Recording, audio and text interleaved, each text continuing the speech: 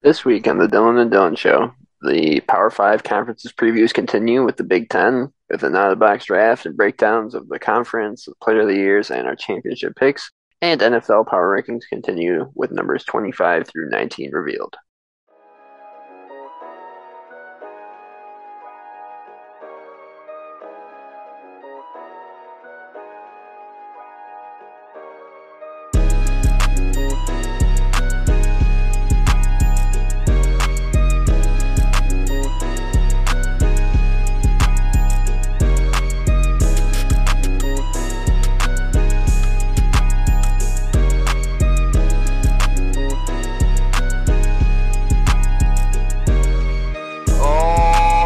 Hello, everyone. Welcome back to the Dylan and Dylan Show, presented by Tunnel Vision Sports. Today is Friday, August 12th. DJ Dylan Jesperson here, joined as always by DHD Holt. Dylan, how are you doing, my man? I'm doing really good. I'm coming off a really, really good weekend. I went with my family last Saturday to play mini golf, and I hadn't played mini golf in a long time. My brother and I, Hunter, who's 22, the closest in age to me, we somehow fell in love with mini golf on Saturday. I don't know what happened. We got ultra competitive. It was about 100 degrees in West Kentucky on Saturday, so we're just sweating. We're playing 18 holes. We get done. My brother beats me by one stroke, and we look at each other like, let's run it back. So we played another 18 holes of mini golf, 36 holes in total, just absolutely giving all in this mini golf classic. I called it the Real Masters on Snapchat because that's what it felt like. Every hole, every hit of the ball, it was just all emotion. It was incredible. Absolutely loved it. And we're like, we got to do this more. And then we were like, why don't we just build a mini golf course? And it all escalated into different things. And then that led into Sunday. I went back to Busch Stadium. I had an article on tvsportsmag.com last week where I said, I think I'm cursed. And I've talked about it on the show. I had never seen the Cardinals win in person at Busch Stadium. 0-10. Been going to games since 2005 at Old Busch Stadium. Went and saw the Cardinals play the best team in baseball, the New York Yankees, led by the American League probably MVP. If he doesn't, he self-destructs in these last 2 months. Aaron Judge.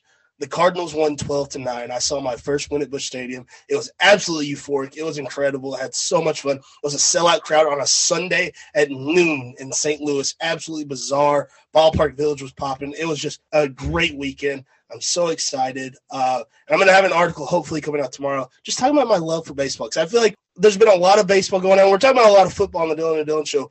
But right now, this lull before football season starts, a lot of baseball going on, whether it be the Little League World Series, baseball just kind of ramping up into or the MLB, I should say, ramping up to the playoff chase, all that stuff. I don't know. I'm really appreciating baseball right now and the beauty of it. So, yeah, it was a great weekend, but looking forward to talking Big Ten and NFL today. How are you doing? I'm doing pretty good, especially because it's football season. Like we said last week, the first preseason game is now officially behind us. The first few preseason games now. High school and college teams have started their fall practices.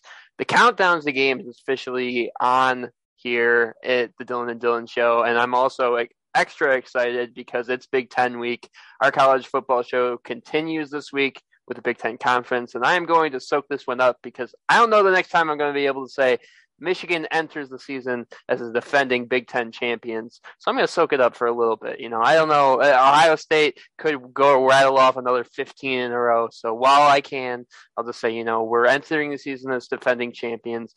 Before we get into any real football, though, any predictions, it's draft time, out of the box draft time for the Big Ten Conference. You know the drill. 5 players, 3 offense, 1 defense, 1 wild card. Any player from a team currently in the conference is allowed. Only exception is Nebraska because they were a part of the Big 12 last week. So we'll get right into it. I usually have a coin ready to go. Oh, yeah, I do have a coin ready to go. I want heads. Since it's always heads, I'll give you a choice of which quarter do you want. Do you want the regular standard quarter or do you want the South Carolina quarter? Do you have the Wilma sitting around? I don't think I have unless this is Wilma. Oh, this is Wilma. I want Wilma. I want Wilma. Wilma Man Killer Heads. Okay, well, that's going against Wilma. Wilma's the That's tail. fine. That's fine. All right. Oh, crap. Oh, it's a head. I'm fine with that. It's a head. There we go. Wilma's got my back. I'll take the first pick. All right. Because there's someone I know who I should probably pick, but I think there's a guy that deserves to be picked number 1. And I'm going back to the 70s. I'm going with a guy that I was taught the gospel of when I was a freshman in high school at Murray High. Shout out to Mitchell Bum, a guy that I became friends with very quickly after moving to Murray High. I would tell him, I was like, I'm a Tennessee fan. That's the pinnacle of college football. There's nothing better. And he was like, hold up. It's Ohio State. I was like, what is this guy talking about? And he started telling me about all the traditions of Ohio State football. I was like, this guy's crazy. Told me about a guy named Archie Griffin, two-time Heisman winner from 1974 and 1975 up there in Columbus, Ohio. Ran for an astounding 5,589 yards in his time at Ohio State. His touchdowns aren't as crazy as like today's numbers. Still put up 26 touchdowns. He's a two-time Heisman winner. Did this all in the 70s. Only two-time Heisman winner ever. It's Archie Griffin, an iconic name that everyone knows. He's one of the greatest to ever do it, and I'm happy to snag Archie Griffin with my first pick. I'll throw it to you. Like that pick, I had it written down. I wasn't going to take Archie, but obviously there's so much history behind Archie Griffin. I have some Ohio State guys down, and I might take one here. As a Michigan fan, it's tough to give them any kudos, but especially in these last 10 to 15 years, there have been some dudes that have gone to the Ohio State University. So it's going to be tough to avoid them. In these next two drafts for both of us, with us doing the SEC next week and the Big Ten this week, it's going to be a lot of emotionally charged picks, I think, for both of us. And I think that's A-okay. Absolutely. I'm going to avoid my biased picks first off, just because I know I'm going to be able to get so many of them in. So I'm going to get my quarterback first. The one quarterback that I think tops all of them is Drew Brees from Purdue. I think if you're going by like who did the best, both in college and at the professional level, Drew Brees tops the list. I mean, there's other guys out there that you could take, but he had over 11,000 passing yards at Purdue. I mean, that's before like the offenses today, where we're used to guys throwing for so many goddamn yards every year. Drew Brees was the pinnacle of that before, to the point where like we didn't even know if like he would work in the NFL. He got drafted in the second round, and then obviously the whole thing with the Chargers and then giving up on them. But Drew Brees is just that dude, and I think when I look back on quarterbacks that have been so good, like sum up the Big Ten, like was really good at a really small, like not a really small school, but like small for the Big Ten standards, but really performed, and then use that as a stepping stone into the NFL to have a great career. Drew Brees is like, he is the Big Ten at heart, and to have him as my QB1, I think it just fits. And so for my next pick, I'm going to go to my defender, and this might be considered a biased pick, but I think it's also the pick that if you're going to take a defender in college football, it's Charles Woodson. I think he's the best defender of all time, the only primary defender to win a Heisman Trophy, and possibly the best cornerback to ever play football. 16 interceptions in his career. I think that kind of gets overlooked, but that's a lot. I mean, that's like for a guy that is so good to still go out and get 16 interceptions in his career is good, but also obviously such a wild card. You could use him as your wild card, but I'm going to use him as my defender. But 321 punt return yards and an iconic touchdown against Ohio State, 370 receiving yards and 2 touchdowns, 167 rush yards and 2 touchdowns. Charles Woodson, the way I describe him, and I didn't even get to see him play, but I've watched so much tape. It's like when you see like a high school that has a 5-star recruit, that's how Michigan used him at the Big Ten level. It's like, we'll just put him wherever he makes the most sense, and he's going to wreak havoc, and he's going to just be so good because he's the best player on the field at basically every position. And that's why Charles Woodson won the Heisman in 1997. Obviously, I know you probably have a little bit of a sore love for Charles Woodson because of his relationship with Peyton Manning in the Heisman Trophy that year. But I think in terms of defenders in college football history, I don't think you can go wrong taking Charles Woodson. So take Charles Woodson, take Drew Brees. I'll throw it to you for your next 2 picks. I had Drew Brees as my Big Ten quarterback, and I was like, maybe he's a Purdue guy. He'll slide under the radar. I'll get him in the second round. I'm upset by that. That's my Sigma Chi brother. I thought I would be able to get him. Unfortunately not. Did not have Charles because I knew you would take him. I was like, he's the pick. But I was like, I can't take him. I've got too much bad blood with him with the 97 Heisman. Well, obviously, I remember very well sitting there in December 1997, like, man, can't wait for Peyton to win this. But, yeah, I just couldn't do it. It's too much bad blood.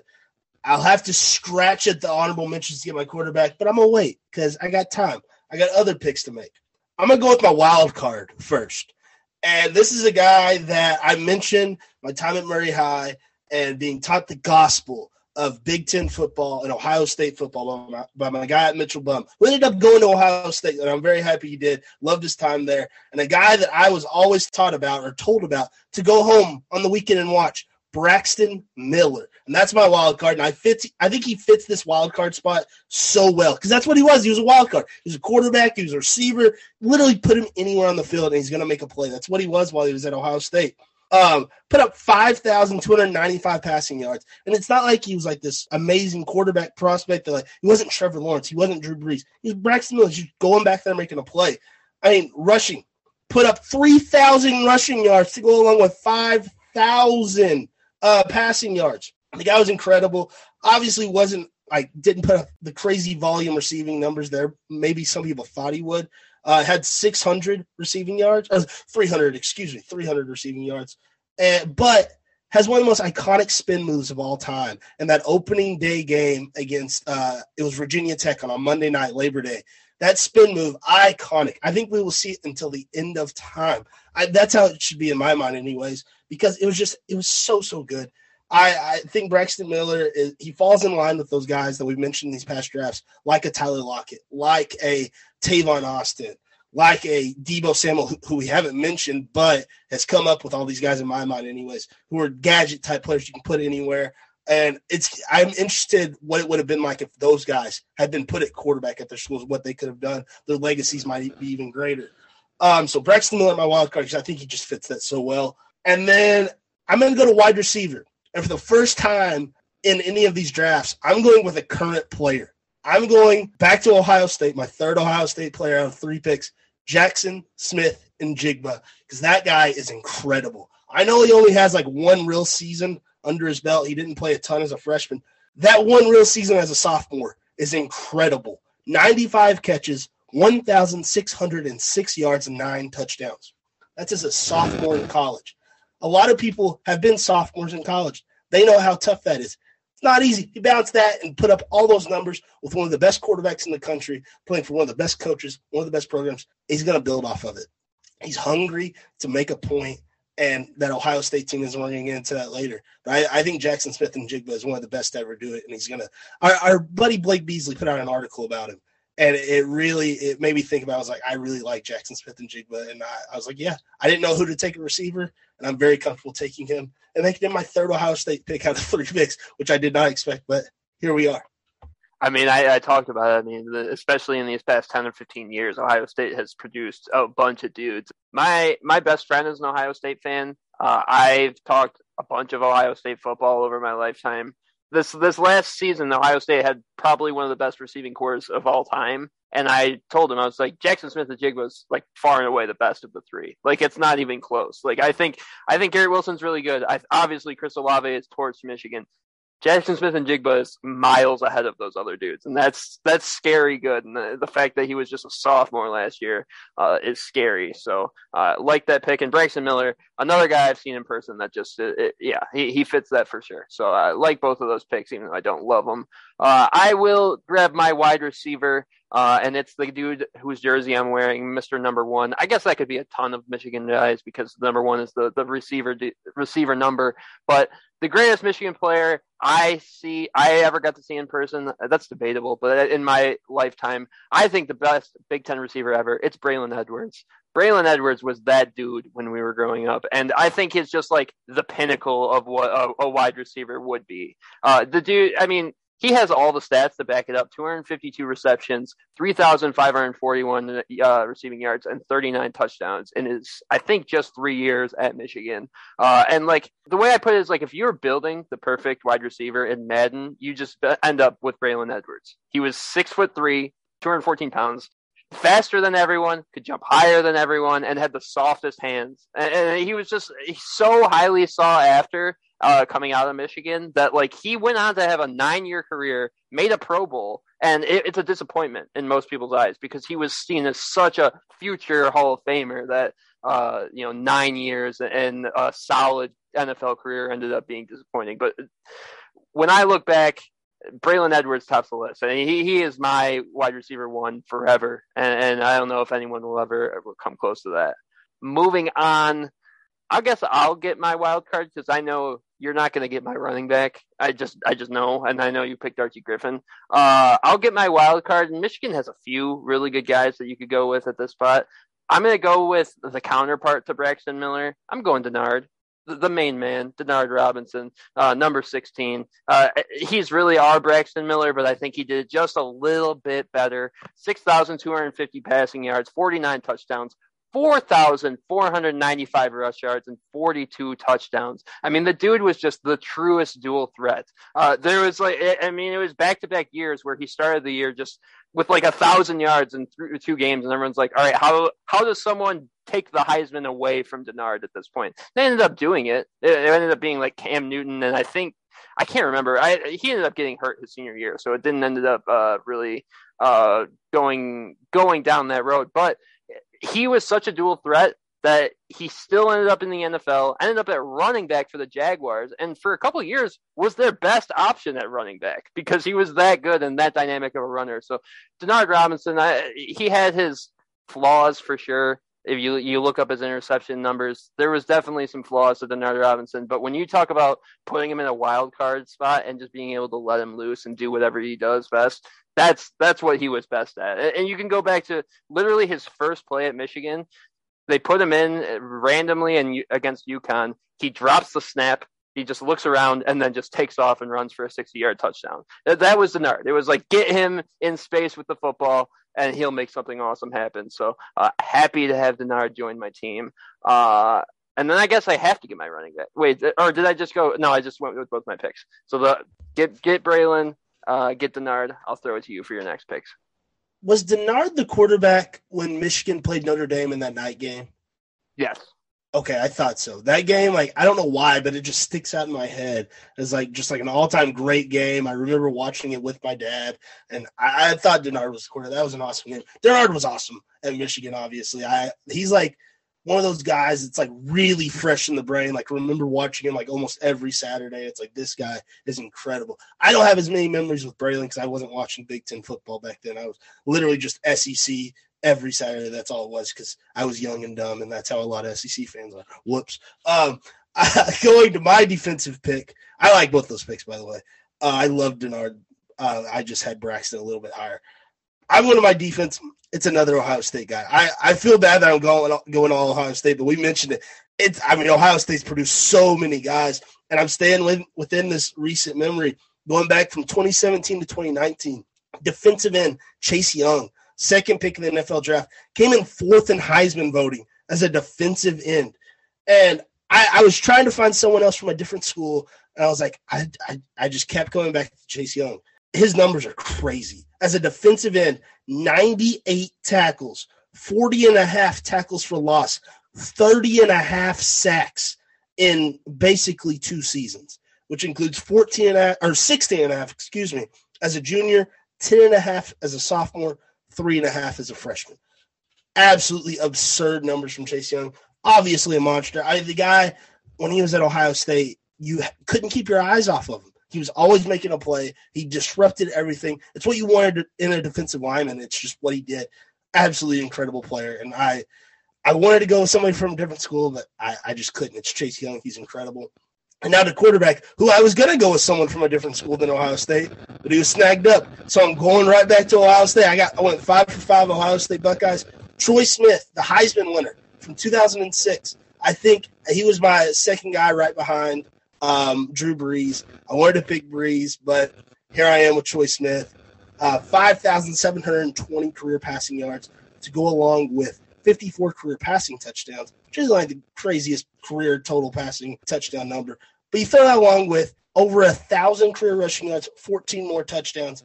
The guy did numbers in college, obviously won a Heisman Trophy. He was electric in college. It feels like he was one of those, I'm not going to say the first, he falls in that line of just electric quarterbacks to play in the early 2000s, mid-2000s that made guys like us fall in love with college football. Obviously, you're not probably as crazy about Troy Smith as other guys our age, but people that don't hate Ohio State, it's yeah, Troy Smith was awesome. It's a joy to watch Ohio State, and I didn't plan on picking him. I planned on picking good old brother Brees, but I'm A-okay with getting another Heisman winner up in here in my all Ohio State Big Ten all-time team. That's a mouthful, but hey, I'm okay with it. I'll throw it to you for your running back pick. Yeah, it's funny that I talk about how biased I was going to be, and I actually I had a Purdue guy.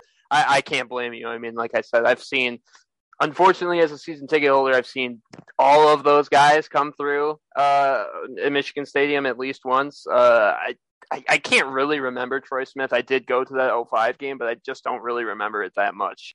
That's the thing. Ohio State had so many dudes that it's tough to pick out one and be like, oh, that was the guy.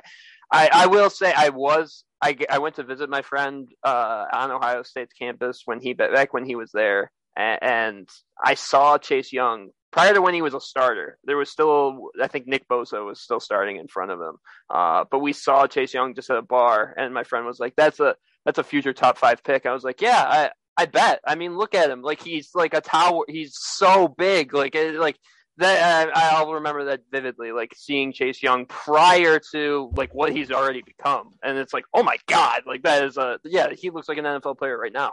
That has to be one of the most staggering things, seeing a guy that's a top prospect or whatever, in person without pads on. You're like, holy cow.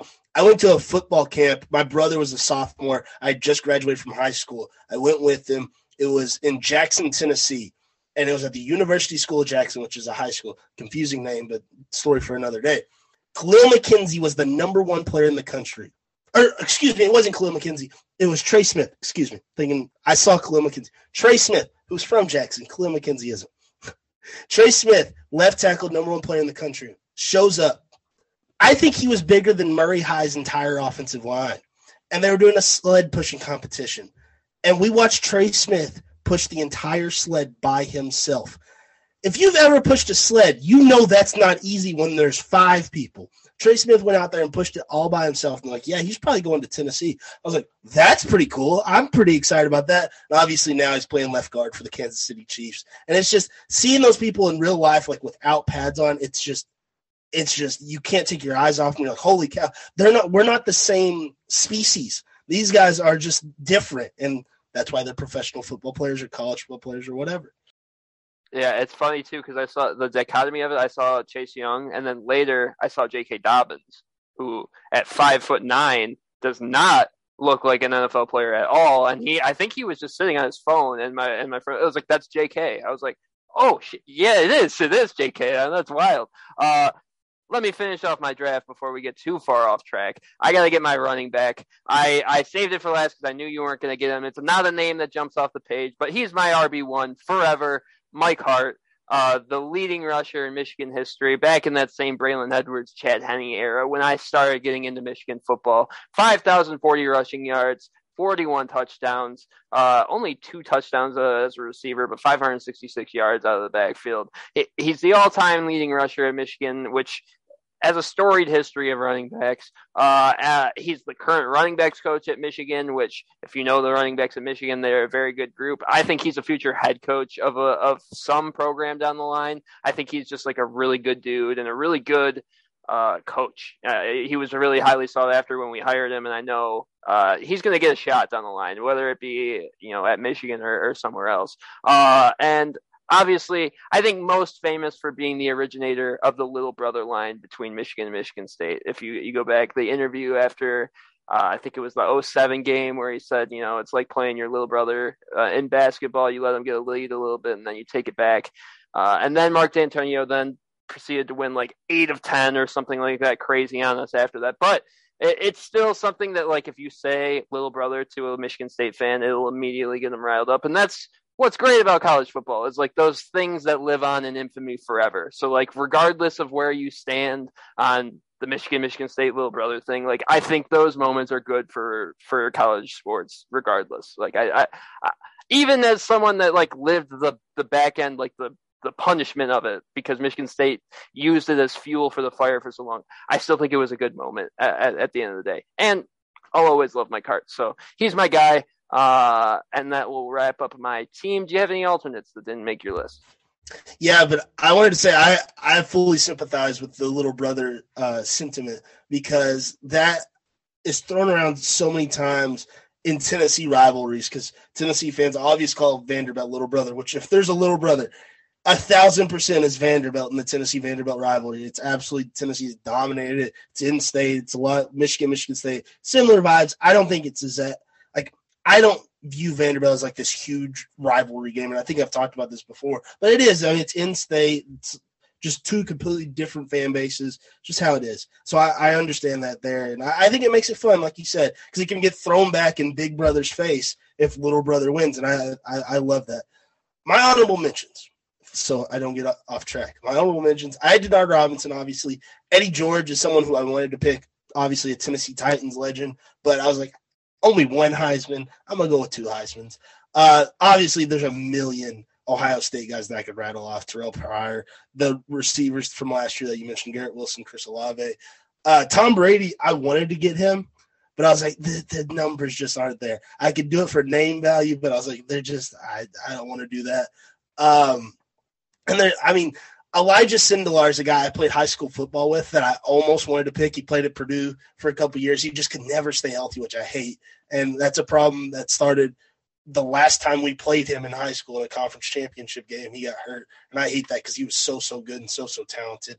But, yeah, there's a ton of Big Ten guys that you probably know better than me. Who are your honorable mentions? Because most of mine got picked.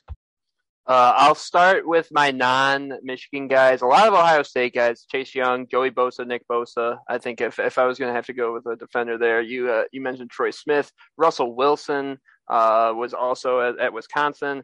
Tough because he transferred there for just a senior year, but I still he's one of the iconic guys. And if I really had to go down to it, Juice Williams from Illinois. Juice Williams is one of my favorite college football players of all time.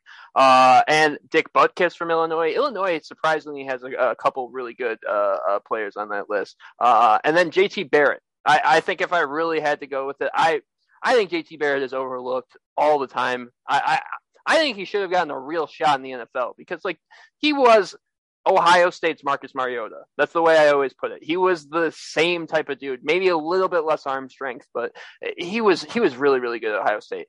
Now my Michigan guys that I didn't get to choose, Desmond Howard, obviously, one of those guys that just name value alone. Like you said, Tom Brady, you can't really make the case for him as a college player.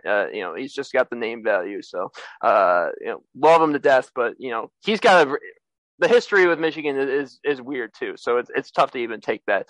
Aiden Hutchinson, if you ended up taking Charles Woodson, I could have just gone with Aiden. And I kind of wanted to with the recency, but you can't pass up on Charles Woodson. Other Michigan guys, obviously Tom Brady, Chad Henne, Hassan Haskins, Steve Breston, Jason Avant, Anthony Carter, Lamar Woodley, Brandon Graham, and Jim Harbaugh. Wrap it up with the dude. He was a good quarterback in his time at Michigan and one of the best. So I had to give him an honorable mention. So awesome stuff. We will set the Big Ten off to the side for now because we are going to jump back into the next stretch of NFL Power Rankings. You can see our first 7 teams, 32 through 26, on our Instagram. This week is numbers 25 through 19. Let's not waste any time. Jump right into it. Dylan, who is your 25 ranked team? Coming in at 25, I believe my 26 was the New York Football Giants, if I remember correctly. So coming in at 25, I'm going to go to the other locker room. Jets, Jets. I think the Jets have a lot of momentum, and I'm just not as high on them as some other people are. I think a lot of people have they've went all in on the hype of Zach Wilson, Robert Saleh. They've got some players in free agency, and their draft was incredible, getting guys like Sauce Gardner, Jermaine Johnson, and Breece Hall, and all the other names. I just don't think they're there yet. And I think they're a year away from being a year away, if that makes sense. Last year was the first year of this new system. I think Robert Saleh's a dog. I think he's going to be a great head coach. I'm not crazy about Zach Wilson, but from all the news this offseason, he's got that dog in him. That's very clear. Zach Wilson's got that dog in him. And I think he could be a guy that it seems like this team's already bought in that Zach Wilson's the guy. They want him to be their leader, and that's big. Because if you don't have that, it's going to be hard to go out there and fight for him on Sundays. So I think they're going to be all right. I don't think they're going to be the Jets of the last 4 or 5 years that have just been miserable to watch. I think they're going to make games interesting. And when I was doing this 25 through 19, I was like, these are some good teams. but there's just better teams in front of them. Like the NFL's in a cool spot. It's kind of like the NBA in my mind. There's not a lot of just like really bad teams, which is really cool to see. Like a couple of these teams I'm going to mention after the Jets, they could make the playoffs in my mind. The Jets probably aren't that team because I think the AFC East is pretty good. I think they're the first team out of the East that makes my list, and I think the East is pretty solid. They're going to have a tough time with those teams. And like I said, they're not yet there yet. They're building a nice foundation, just not there yet. So, yeah, the Jets at 25. I'm not a fan, but they'll be all right. They're going to put together some wins. Who do you have at 25? At 25, I'm going back to the other side of the locker room with the New York Football Giants. I think you said a lot of what I said I'm going to say this week. And a lot of these teams within this 25 through 19, I think all fit kind of in the same realm where they're kind of close, but they're somewhat treading water. And I feel like the Giants fit that to a T, where it's like, yeah, I think, getting a new coach in there is going to do loads of work for you, but I don't think the franchise is going to take any step forward or step backward until you figure out what you're going to do with Daniel Jones. You said it last week. I don't think he's the guy. And I think at some point you keep looking at just like a basically younger version of Kirk Cousins and going, maybe we shouldn't have drafted him as high as we did. I think at some point, they're going to have to come to that realization. And I think with a new head coach, it ends up being sooner rather than later. And you end up having to, find a new option at quarterback. Maybe Daniel Jones will prove me wrong. There's some evidence to say that maybe he'll take a step forward, but like I just am not sold on the experiment of Daniel Jones. I haven't been since they drafted him, and I think with a new head coach, the rubber meets the road this year, and you kind of have to end up taking a step back in that regard. So I do think they're a little bit ahead of the other teams like that I had last week, but only until really like reality sets in this year, and they really have to like really assess where they're at with their franchise. But the Giants at 25, going on to 24. Who you got at 24? I'm going to stay in the NFC Beast. I'm going with the artist formerly known as the Washington football team, the Washington Commanders. I think the good old commies, I like them. I'm not going to lie. I've been a fan of the commies for a couple years now. I think they play fun football. I just mentioned Chase Young in the out-of-the-box draft. I think he's incredible. That defense is just good. I feel like it's like an homage to the good old days of football. They play like rough, tough football. I don't know. The offense is just ugly. It feels like they somehow score points and they somehow win games. It doesn't feel like it's planned. And I feel like that's like disrespectful to him, but that's just how it's felt the last couple of years. And who knows? Maybe Carson Wentz is going to come in the building and turn things around. I don't like Carson Wentz. I'll put my hand up in a minute. I don't like him. I don't think he's the guy. But who knows? This might be his chance. He might fit. It might be the team rallies around him. You never know, because they haven't had a guy at quarterback that could get things done the last couple of years. Who knows? Maybe Carson Wentz is like healthy and he can go back to form. And if he is, then Washington's going to be a lot better than 24th.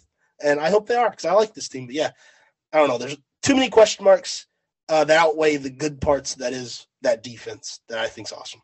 So, yeah, the good old commies at 24. Who do you have at 24? At 24, I've also got the New York Jets making the New York sandwich here at the 25-24 spot. You had 26-25, but I have 25-24. And really just copy and paste what I said about the Giants, but it's the Jets, and it's a year earlier in the process. I think Zach Wilson is the big sticking point for me. In a lot of these teams, it's going to be like, you got somewhat of a good roster. It's just like, what is that quarterback going to prove to me, and what is he going to show? Like you said, I love Robert Saleh. He's a Michigan guy. I think he has the stuff to be a really good coach. I just don't think there's so much you can do with Zach Wilson at quarterback, and there's so much you can do with his receivers that he has around him. I think Corey Davis is a good receiver. I don't think he's a wide receiver one. I don't think he's ever going to be a good guy to rely on, especially for a guy like Zach Wilson, who needs someone that he can really rely on and get, his first real successful season under his belt. And after that, I mean, what?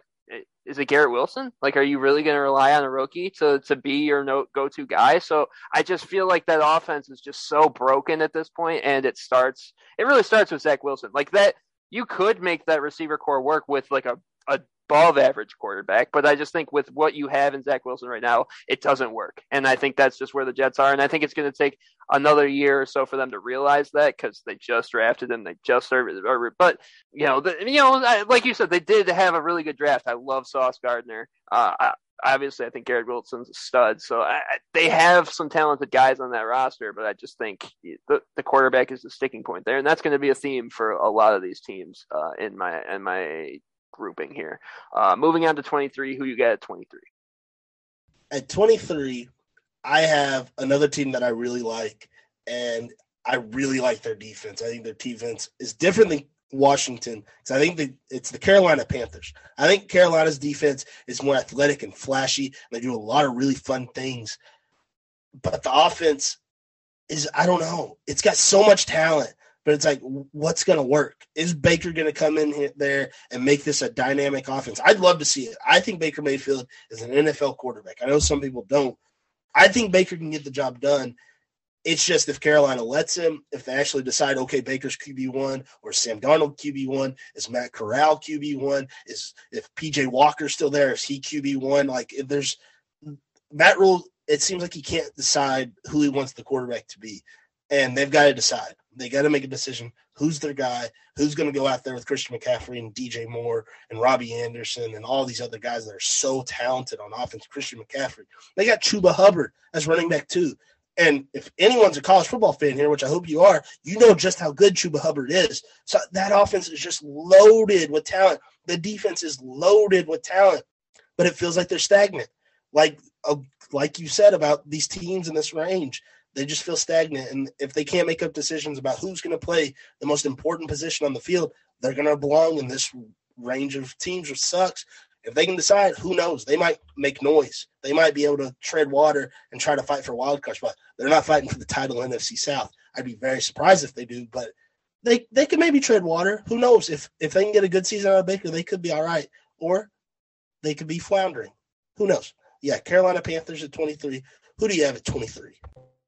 At 23, I have the Pittsburgh Steelers. Apologies to your father. I know that you're a big Steelers fan, but the Steelers are my Saints of a year ago. I just think mostly everyone's on the same page about this one. Big Ben had to go. He needed to retire. He was a shell of himself. But you could have had a better plan to replace him afterwards. And I think that's the big sticking point with them. I mean, you're going into the season with a quarterback battle of Mitch Trubisky, an already failed experiment, and Kenny Pickett. Kenny Pickett is a solid player, but he is nowhere NFL ready. I think anyone can agree with that. Like, he was a very good player at Pittsburgh. He has a lot of potential.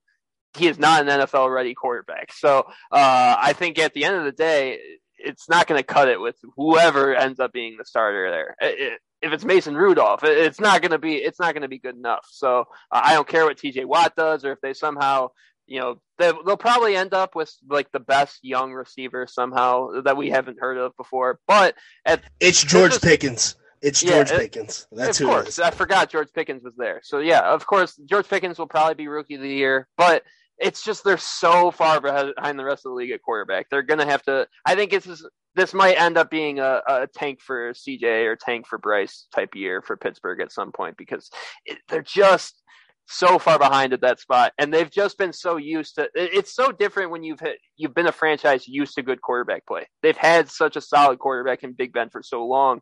When you take that step back, you realize how much you need an actual quarterback when you have a guy that's not NFL ready. So I think the Pittsburgh Steelers take a step back this year. They're at 23. Moving on to 22, who is your 22nd ranked team in the NFL? At 22, I have another team that a lot of people are really high on, and I'm probably way too low on, but I'm okay with that.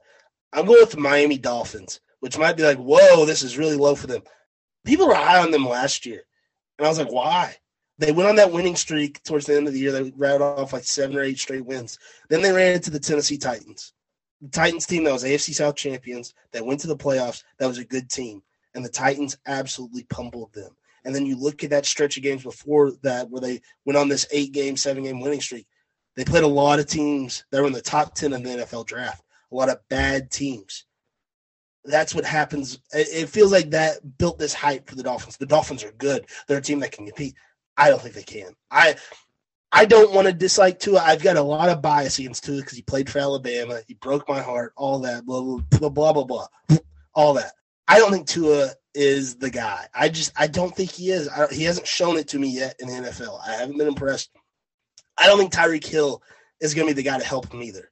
Because it's not like Tua's been a guy that we're like, oh, yeah, he can just sling that rock. If this was young Josh Allen, it'd be like, okay, yeah, Tyreek Hill makes sense. Just send him down the field, and Josh Allen is going to throw that ball as far as he can, and it's going to come down in Tyreek Hill's hands. Tua feels like Tua's a guy that puts it on a dot, or that's what he's supposed to be. I just don't see the fit Tyreek and Tua. Obviously, all the clips on social media were like wobbly balls and stuff. It's very concerning. I don't know. I'm just not crazy about him.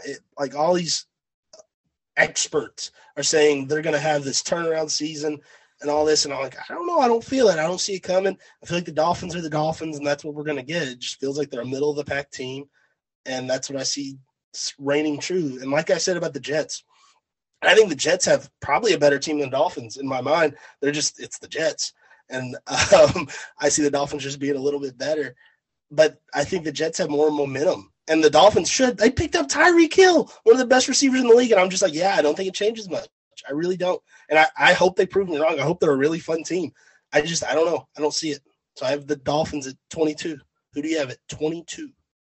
I have the Washington Commanders at 22. And I will say I do think the Commanders are trending upwards. They definitely are trending upwards from my last year's power rankings. And we've talked about it before. The defense that Washington has built could make them serviceable for years to come. I think that's the good part about them. I still think you're fumbling the ball and building an offense, like you said. I think I'm a little bit higher on Carson Wentz. I thought he was a potential superstar in Philly before he got hurt. Then he got hurt. He hasn't been the same since he's got hurt. So I'm not that high on him, but I do think he's obviously a step forward from what they've had. I think that's one of the big things is like they were okay last year. They're a team that relies on their defense. You just need a little bit of an upgrade there at quarterback, and I think they made it. So I think they could surprise some people just because it's going to be tough to score on them, whoever you are. Like, I don't know anyone that really looks at them and is like, oh, we're going to put up, 30 points on them. No, it's going to be tough to score on them regardless.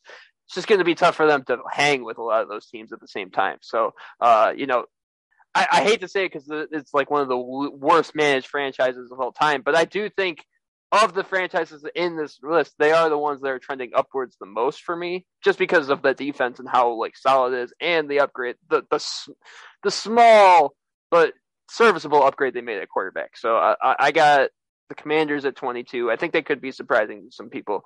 Moving on to 21, who you got at 21? At 21, I'm so sorry to my father. The Pittsburgh Steelers. I like this Steelers team. I do. I really do. I know I keep saying this about all these teams, except for the Dolphins. I don't like them. I like the Steelers. I think they have one of the best defenses in the NFL. I think the Commanders defense is awesome. We've both said that. The Steelers legit have one of the best defenses in the NFL. Like, no doubt. TJ Watt is one of the best defensive players. All that. You could say all these things about the Steelers defense. Cam Hayward, all those guys. They're just dogs. And they play awesome defense. And they're going to come out and play every week. But they got Mitch Trubisky and Kenny Pickett at quarterback. And as you're listening to this on Friday, you know that Mitch Trubisky got named the starter for their preseason game, which makes sense. We want to get him reps with our guys in game action. Do they see Mitch Trubisky leading them to the playoffs? If so, hey, more power to him. He did it in Chicago with a team that had a really good defense. I don't know. I don't see it. You never know. I just, like, power ranking, it's like I don't know how you could put this team with Mitch Trubisky or Kenny Pickett preseason over some other teams. It's hard to see it. Najee Harris is awesome. George Pickens, I think, like you said, he's going to be that rookie receiver that people aren't paying attention to. And it's like, yeah, he's the best one. Like, he comes out of nowhere from Georgia. He becomes a Steeler. And it's like, yeah, he'll be a Hall of Famer. They've got so much talent on this team, but it's like, what's happening at QB? It feels like I said, this section for me in my list anyways, it's like there's question marks, and it's like it's hindering me from putting them over other teams. But the Steelers are a team that I could definitely see getting the wild card spot in the AFC. I would not be shocked at all. And I have them at 21. Would not be surprised at all if the Steelers end up in the playoffs just because that defense is so talented. They've got guys on offense like Najee Harris, like a George Pickens, like a Deontay Johnson that can make plays. But it's who's going to be throwing the ball, who's going to be snapping it and handing it off to Najee. Like, what's going on there? It's a lot of question marks. But it's a Mike Tomlin coach team, so you never know. I don't know. I'm high on other teams, though, but I don't hate the Steelers at all. I totally agree with you with the Steelers there at 21. I've got the New Orleans Saints, pretty similar to what I had them last year, and the pattern continues for these teams for me. Do they have a good roster? Sure, especially if Michael Thomas is back to his old ways, which it definitely sounds like he is, according to the stuff in training camp. But the burden falls on Jameis's shoulders, and interestingly enough, I think of all the quarterbacks I've mentioned, I still have like the most faith in Jameis because. It's like for backwards reasons. I think it's just like I know he has the talent. We saw how good he was at Florida State. People forget how good those Florida State teams were back in the day and how good he was and how astronomically better he was and how he was the best of a lot of really good quarterbacks at Florida State. But he just never has had it, like just quite had it at the pro level. But I always am like, maybe this is the year that Jameis figures it all out. Every year I'm like, he has the arm talent. He can make the right decisions in the right system. Maybe this is the year. And I mean, maybe it's different when Michael Thomas back and you get a full year of Jameis healthy. But I still think where you're at now with Jameis at quarterback, I can't put them ahead of some other teams on the list. They're all the same. It's like I'm just so questioning what you have at the quarterback spot, which is so pivotal that I can't really put you ahead of some of these other teams. So 21 for New Orleans. Like you said, this is about the point where you could see these teams being competitive for the playoffs. I can't say at preseason that they will be, but I could see it down the road. So moving on to the top 20, who you got at 20? At 20, and this is kind of sad, but this is my third NFC North team, and obviously it's not the Green Bay Packers. It's the Minnesota Vikings. I think the Vikings are a fun team. I think that connection between Kirk Cousins and Justin Jefferson is elite. It's just what else is going on. Obviously, Dalvin Cook's awesome, and they're going to score points, and they're going to win games, no doubt in my mind. It's just in my head, I just think some teams are better than them. And I think I went to the Bengals-Vikings game last year, which I've talked about a million times, and I went into that game, and I was like, oh, yeah, the Bengals are going to, like, rock them. And the Vikings just have a way of staying in games and like hanging around, being able to score points. Kirk Cousins, at least once a game, just throws a ball up, and he's like, F it. Justin Jefferson's down there somewhere. And it works. It feels like it happens like once a game, and it works. And they put up points. And this is a team that's going to be in a playoff hunt, but they are a clear number 2 in their division. Like, if any division has clear-cut 1 and 2s, it's the NFC North. Like, there's like those two teams will be in first and second. I have no doubt in my mind. You can take that to Vegas, walk into Caesars Sportsbook, and like that's a guaranteed bet. I don't think they would take your money because it's so guaranteed. But yeah, I don't dislike the Vikings. I imagine the Vikings will very much be competing for a wild card spot. There's teams better than them, or at least in my head, I think they're better than them, and I think deserve to be ranked over them. But yeah, at 20, going with the Minnesota Vikings. Who do you have at 20? So this is definitely going to be another bold prediction for me. I don't think it's that bold, but I'm sure people in the NFL sphere will find it bold. I got the Indianapolis Colts at 20. I do not think the Indianapolis Colts are a very good team. I really do not think Matt Ryan is the savior of the Indianapolis Colts. I don't think he's that much better than Carson Wentz is. And I don't think, even though they didn't have to give up too much for him, I don't think every upgrade is worth it. I don't think every move is worth making. And I think this is one of the ones where when I saw it, I was like, okay, I think that's okay. I don't think it's wrong. I just don't think it was worth it. I don't think making that move was really like logistically worth it. I just think people are too high on the Colts. It's more of a feel thing to me. I think people are way too high on getting Matt Ryan. It's like, do you think you think they're going to win a Super Bowl in these next 2 years? I really don't. And that's really all you really got with Matt Ryan left. I don't think he's got much more than 2 or 3 years left in his body. So what is it? Like, what? I just don't know what people are seeing with the Colts. I think the Colts are my Dolphins in your respect, where it's like, I just don't see it. I think Jonathan Taylor is awesome. I think he's an awesome player, but that's one piece that doesn't fix everything else by just adding Matt Ryan to the formula. I just don't see it. I don't see what everyone else sees in the Indianapolis Colts. I think they're a bad team. And saying they're a bad team is rough. They're at 20. I think they're way worse than a lot of people are having them, because I've seen them in the top 10. I've seen them near the 12, 13 range. I think they're not top half of the NFL, or even close in my mind. So I would keep them at 20. I think that's the right spot for them. But I think some people might have a problem with that. But I know you don't as a Tennessee fan. Moving on to 19, wrapping up our power rankings for the week. Who do you have as your first team in the teens? I don't have the Colts at 19. I kind of wish I did now, because I'm not super high on the Colts. I wasn't super high on them last year. And I was right. The Colts are a really good team. I do think they're a good team. I won't dispute that. They're not top half of the NFL. That might be spoiler for next week. But I don't think they're like this elite team that everybody thinks they are. It feels like people are putting them in the same respects as franchises like the Patriots and the Steelers. And Patriots and Steelers, let's go with them. In our lifetime, they've been the teams that, like, no matter what, they win football games. The Colts aren't that. They're just not. They've got a good team, but I don't think they deserve that much respect. And a lot of these people that are rating the Colts so highly rate the Titans low. And that doesn't seem right either, because the Titans have rattled off 2 straight AFC South championships. They lost A.J. Brown and Julio, but it's not like they got that much production out of A.J. and Julio last year. So it feels like they're going to be all right. A lot of head scratching with all that nonsense going on. It doesn't make a lot of sense. I'm right there with you. I got the Colts a little bit higher, but yeah, I had to go on a little rant there because I don't see it either. My 19th pick, my first team in the teens, is a team that you mentioned not long ago before the Colts, the New Orleans Saints. I like the Saints. I think you like the Saints too. Jameis is a question mark, but I have faith in Jameis. I remember how good Jameis was at Florida State, like you mentioned. And the thing about Jameis is he's got so much talent on that offense. Chris Olave, Michael Thomas, Jarvis Landry. They might get Odell Beckham Jr. Just throw it up. Just throw it somewhere. Michael Thomas is going to be running a slant. Just throw it to him. Chris Olave will be open. We know this. It doesn't matter. Chris Olave will find a way to get open. Jarvis Landry's a veteran at this point, which seems weird to say. He'll find ways to get open and catch the football.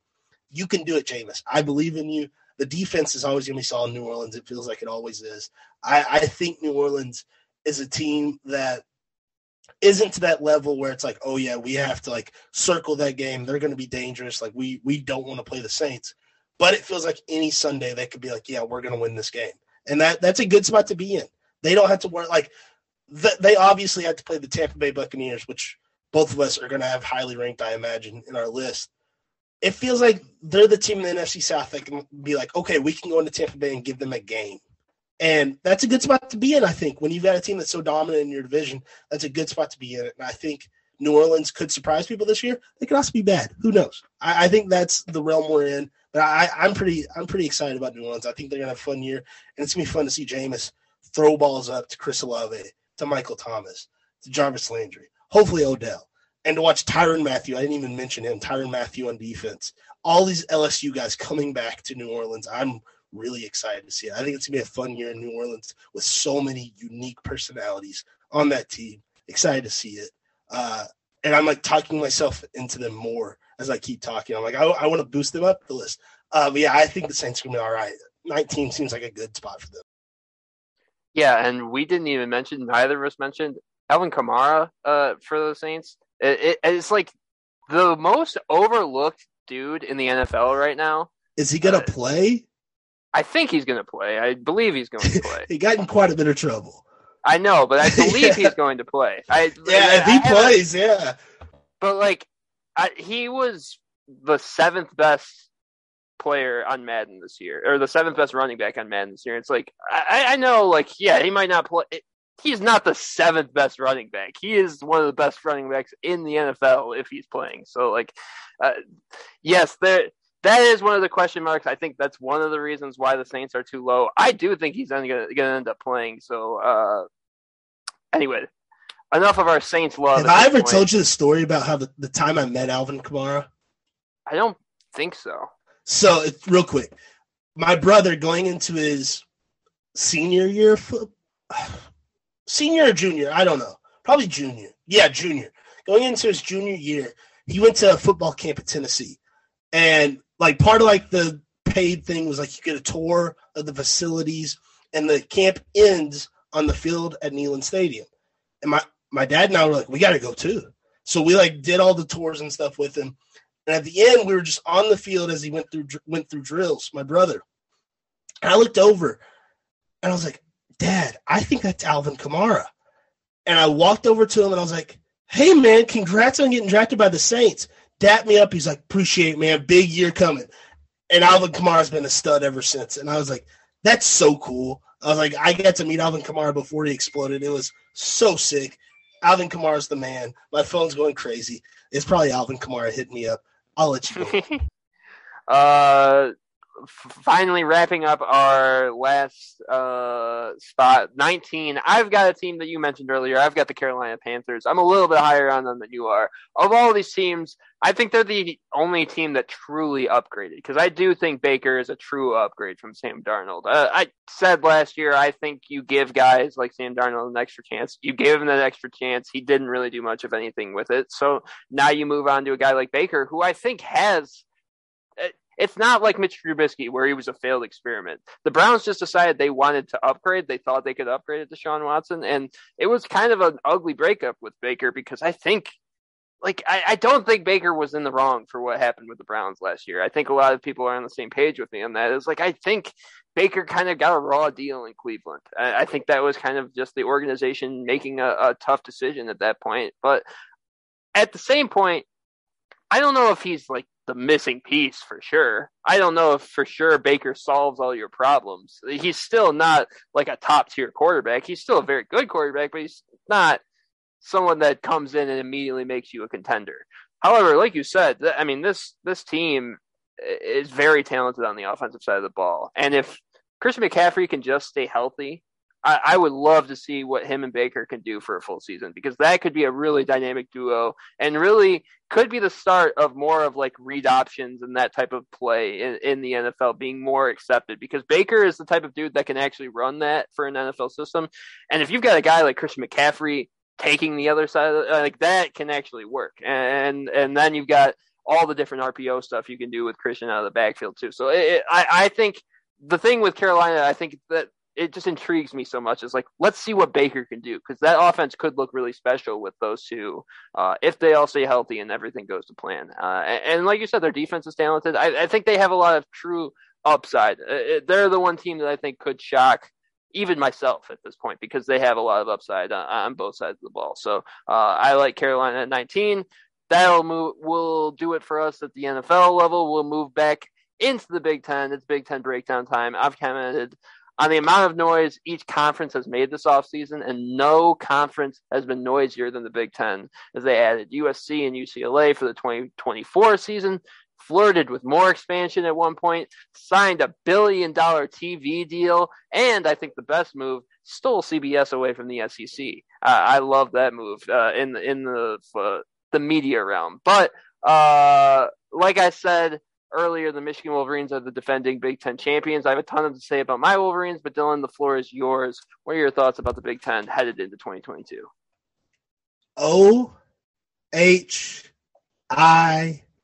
OHIO. Ohio State is them boys. And I know Michigan's the defending champions, and I'm going to let you talk about Michigan in a little bit. Ohio State has to have a chip on their shoulder, because they have one of the most talented rosters in America. You got C.J. Stroud, who as a freshman tore the country up. They were like, no one expected C.J. to be that good, that quick at Ohio State. Like I mentioned it last week, people were like, Quinn Ewers should maybe start over him. Like, we got this guy, Quinn Ewers, he's the guy. And C.J. was like, nah, this is my job. I'm going to be the quarterback here for like 2 years, and then I'm going to go to the NFL. And that's what he's shown. There's a reason that the Heisman race at this point is two guys, and one of them is C.J. Stroud. It's because he was so good last year. And you got a guy like Jackson Smith-Njigba, who I drafted as my all-time Big Ten receiver, who's a junior this year, who's going to be a top 5 pick in next year's NFL draft. I have no doubt about it. He might be in the Heisman race. Who knows? He probably should be. He's so good. The Ohio State team, they're going to have a chip on the shoulder, like I said, and they're going to want to run through every single team. They didn't get to play in the college football playoff last year. They lost to their heated rival, the Michigan Wolverines, and you know that is burning them up inside. And they're going to do everything in their power to be undefeated on that weekend in November. It's late in the season. I know that. I don't know the specifics. And they're going to go for it. And it has to be the most anticipated game of the year this season. I know there's games that I'm going to talk about next week when we preview the SEC. That the Ohio State-Michigan has to be the most anticipated game of the 2022 season because everyone wants to see the Ohio State revenge tour. But everyone deep inside, unless you're an Ohio State fan, they're like, yeah, you want to see Michigan beat them again because it's awesome. It's like it's just the great part of college football. Obviously, there's more going on in the Big Ten than just Ohio State and Michigan. And I'm going to let you talk about Michigan. I'm just going to mention them here and there. I think Purdue is a team that a lot of people are going to overlook just like they do every single year. I got to watch Purdue live in color in the Music City Bowl, and I was amazed because Tennessee seemed to have them on the ropes early. And they said, no, we're going to hang around. We don't have any problem with that. They played for a game that had 1 million points and lasted 7 hours. They played pretty good defense. And I know it's going to be overlooked because there's so many points, so many yards. They did a good job of being able to get stops when they needed to stay in the game. And I think that's a testament to their coaching. I think a guy in Aiden O'Connell, who's a former walk-on, is going to surprise a lot of people. He's a good quarterback. He did a really good job. He seems like the guy that's going to have that former walk-on tag that goes into every game. He's going to have the video package, and he'll throw for 300 yards. He's a good quarterback. I think he's going to have a good season. Purdue, they just seem like a team now that's got in that realm that they're going to win 8 games like every year. That's just what they do, and I'm happy for them. That program, it feels like that program, that fan base, they deserve it. I feel like they're in a good spot. Iowa, they're going to play good defense. That's what they do. They're going to be boring to watch, and they're going to play good defense. Probably the same thing with Wisconsin. They're going to run the ball, and they're going to play good defense. Is Graham Mertz finally going to become Graham Mertz? That's what I want to see. Because all I've heard for, was it 4 years now, 5 years now, he was going to be the savior of passing at Wisconsin. Hasn't happened. And early last year, he looked rough. So I'd like to see a difference there. Penn State, I think you're higher on Penn State than me. I think you're, like, obviously you're not like, I love Penn State. But, like, Big Ten fans, like, Penn State's, like, close to being elite. I don't see it. I know, like, a lot of people think Penn State's almost there. I think the Big Ten this year, anyways, it's 2 teams in my head. And I might be very wrong. But I want to see what Penn State does. They lose a guy in Jahan Dotson that was electric, like one of the most electric players in the country. How do they replace him? Where do they go from there? Obviously, James Franklin is an awesome coach, and I want to see the adjustments they make, how they can, like Iowa or Wisconsin, can fit in this Big Ten race, try to fill a wedge and get in there between Ohio State and Michigan. I want to see what Michigan State does because they came out of nowhere last year. How do they disrupt everything? And where America wants to see Michigan and Ohio State, how does Michigan State fit in and try to just create havoc? I'm very excited to see what happens. I think the Big Ten, while I think it's a 2-team race for the championship, I think it's very interesting because you got teams in like a second tier, like I mentioned, like Michigan State, Iowa, Wisconsin, Penn State, that could create havoc. And it's any given Sunday, you could have an upset, and it's like, whoa, everything's different now. And I think that's really, really exciting to think about. My team to be, it's Ohio State. I think that's my Big Ten champions. Like I said, I think they're going to have a chip on their shoulder. I think, like, out of every team, and, like, I guess this is kind of spoilers for next week, I think Ohio State is the most talented roster in America. I think that team is just so, so good. It doesn't mean they're not beatable, but they're so good. And they've got more experience under the belt, and I think they're going to be so good. And then my player of the year, I'm going to go – I guess I'll go CJ Stroud since I drafted Jackson Smith-Njigba. I think it could be either one of them, but I'll go CJ. He's in the Heisman race, and, I mean, he's the quarterback of what I think is probably the best team in the country. So I'm going to go CJ. Lots of Ohio State love, so I'm going to throw it to you. Why is Michigan being overlooked? Because I just, like, represented the whole country. Everybody's talking about Ohio State going into this season. Why is Michigan, the reigning champions, being overlooked in this Big Ten landscape? So, after that fateful day in November of 2021, where I got to witness Michigan not just beat Ohio State, but dominate OSU in a meaningful game for the first time in my life. A narrative started to form around this Michigan team. I heard it nationally, but it's also been used a bunch by people in the OSU media world. And I know this because it's really the first time I've been able to stomach Ohio State media. And the first time in my life I've been able to listen to it. And I've realized that the narrative is that the 2021 Michigan team was led by mostly seniors, mostly like fifth year and sixth year seniors, guys like Aiden Hutchinson, Hassan Haskins. And now that they're gone, we'll go back to, a 10-2, 9-3 team. Kind of just take a step back now that Ohio State has grown older. Those older guys from our team have graduated. Let me use my time to explain why that's wrong, and Michigan will compete with OSU again this year. Number one, the elephant in the room. I love Aiden Hutchinson. That dude was one of my favorite Michigan players of all time. But he was not like this highly regarded recruit out of high school. He was like 120 or something out of high school. He was one of the best Michigan defensive players. But that fits the same. We have an identical recruit in him and Braden McGregor. Braden McGregor was like almost identical in the spots of where they were recruited wise at defensive end. They play almost identical in the way that they plays. They're both 4-star edge rushers from Michigan, and they both sat behind really solid edge rushers before. Aiden sat behind Chase Winovich for like 2 years while he developed. Braden sat behind Aiden for 2 years, and now he gets to come in and be the starter. So I'm not saying Braden is going to be Aiden Hutchinson right away, but if he's just a poor man's Aiden Hutchinson, that's all we really need him to be, because Aiden was amazing last year. He was one of the best defensive ends in the country. Number two, arguably, I think every position that we graduated after that, we upgraded. I mean, I love Hassan Haskins, but he wasn't even our starter at the beginning of the year. Blake Corum was our starting running back until he sprained his ankle. So he's going to be back. And then Donovan Edwards is a 5-star, and he was only getting better at the end of the season last year. He had like 100 or so, a ton of all-purpose yards in the week before the Ohio State game. He's going to be more in the mix this year. I think we have the best 1-2 running back combo in the Big Ten, and that's saying a lot because Ohio State has a very good one with Mayan Williams and Travion Henderson. But then going on to number 3, you return a receiver group that outperformed expectations last year, and that was without our best guy. Ronnie Bell tore his Achilles in week 1 last year. So now you add our wide receiver 1 from last year back into a mix with Andrel Anthony and Cornelius Johnson.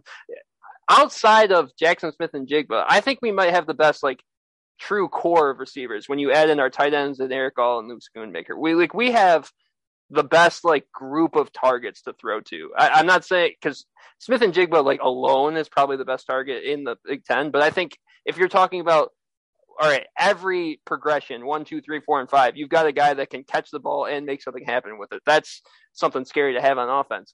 Number 4, AJ Henning is going to turn heads this year. I'm calling it right now. Rumor is he's going to be the Deebo Samuel of our team this year. They're moving him into a Deebo Samuel type role into the offense, and I think he is going to be so good in that role. I told my dad last year we should give it to AJ Henning at least once a drive because I was like, I feel like he gets 10 to 15 yards a touch. And I looked it up. He averaged 14.8 yards a carry as a wide receiver as a sophomore wide receiver. The dude is going to be very, very versatile this year. And I think he's going to turn a lot of heads. People are going to be talking about, he is the next Deebo Samuel, Percy Harvin type of dude because he gets it done. And then finally, when it all comes down to it, it's down to that quarterback battle. And if JJ McCarthy wins the starting job, look out, we really could make it back-to-back Big Ten championships this year.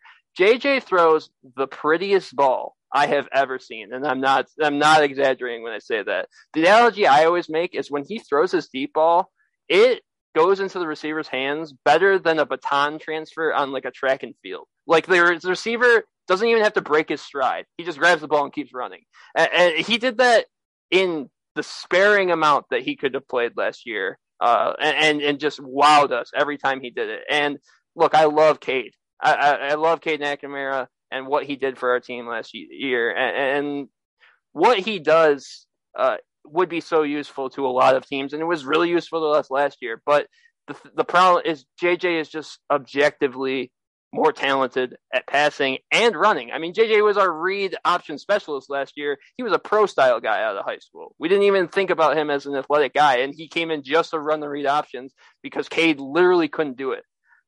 So I love Cade, but the ceiling for our offense goes through the roof. When you've got a guy that can get the ball to that talented group of receivers that I talked about in any scenario, it just gives your offense so much more ability to what they do. And it just gives you such a dynamic look. And I think if you hear that JJ McCarthy has won the starting job, because it's not a guarantee, because the thing is, the big thing is what happened with Joe Milton and Cade, and really Cade a year before, because Joe Milton was Joe Milton was a 3-star, but he was so talented. He was the epitome of what we see as like he was Cam Newton. That's exactly what it looks like. He looks like Cam Newton, and it's like, okay, you've got the purely talented guy in Joe Milton or JJ McCarthy, or you've got steady Eddie and Cade McNamara, who, I mean, he had like 3 or 4 picks last year, which is like the lowest of any Michigan quarterback in so long. He was just so consistent and such, like, when you talk about a game manager, the best game manager I think I've ever seen in terms of a college quarterback. The problem is like, if you want to take that next step, beat a team like this Ohio State team that you said, like, just only got older, basically. Like, they graduated 2 really good, but only really just matured 1 year better. If you want to take that and beat that team again, if you want to go into the college football playoff and not get embarrassed by a team like Georgia, it's going to take a guy like JJ McCarthy manning the offense and making your offense actually versatile. Like, the thing was like, we were good at running the football last year, and I think we'll be a really good running team again this year. We have really good running backs. We also, I didn't even mention, we added an All-American center to an already stacked offensive line. We added a transfer in that. So our offensive line is going to be maybe even better than it was last year. We've got a really good running game. It's all going to come down to, can the passing game make our offense dynamic enough to beat a team like Georgia, a team like Alabama, a team like Ohio State again? I mean, like, we're going to have to go to the Horseshoe this year and beat Ohio State on the road. We're not going to do that in the same way that we did last year by running the ball down their throat. It's going to take an extra effort from our quarterback. And I think if JJ is our guy, you're going to hear a lot more excitement out of me if JJ is the guy, because there's only so much we can do with Cade. And the thing is like, I don't see Cade losing the job. Cade's so good at like what he does. He's not going to make enough mistakes to where he loses the job in a big way, unless it's like too late. And I think that was the big thing last year, is like, he lost the job in the game against Georgia. Like, that's when he finally got benched. It was far too late for JJ to take over at that point. If he's a starting quarterback, it really is. Ohio State and Michigan are right there, and I could say, like, it even with all the talent that Ohio State has. I mean, they've got Julian Fleming, who was a number 1 wide receiver that no one's talking about. I mean, they've got Marvin Harrison's son is an Ohio State wide receiver. I mean, they're going to have so much talent on that offense.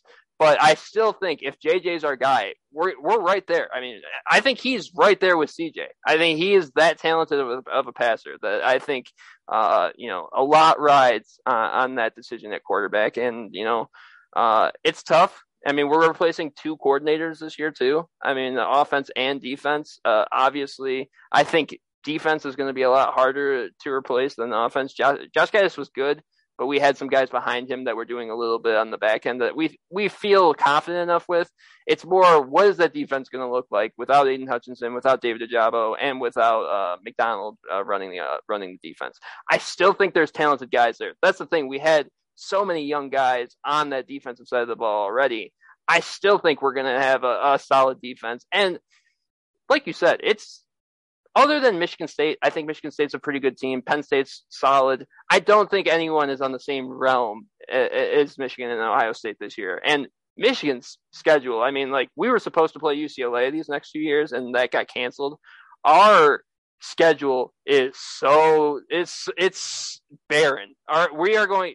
I can confidently tell you we will be undefeated after September, because it's like play like East Carolina and teams like that. So I think it really is going to come down to where we're at once we go into the Ohio State game.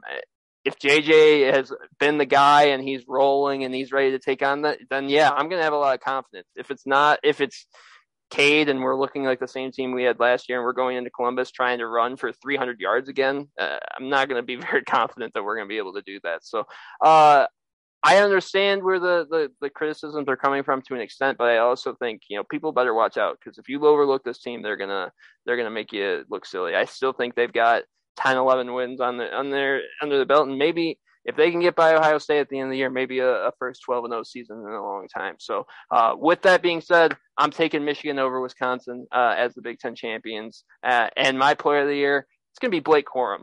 The running back, if he stays healthy all year, I mean, dude was going to run for like 1,500 yards last year if he would have stayed healthy. And what he can do catching the ball out of the backfield, I think he is such a dynamic player. I think people overlook him, and I think he's going to be kind of like almost like a Kenneth Walker 2.0 for like what we do this year. He's going to be so good in that regard. So I like Michigan. I like Blake Corum, obviously, and that's going to be my picks for the Big Ten. Moving on to the last conference next week, the SEC, and that means college football is like a couple weeks away. I can't believe it. Any final thoughts, Dylan, before we wrap things up? So we are 2 weeks away right now from week 0, which is Nebraska Northwestern.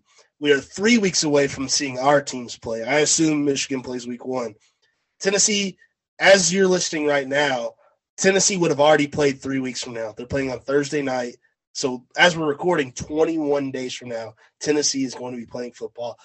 I cannot wait. And I'm not going to get into it right now because I'm bottling it all up for next week when we talk about the SEC.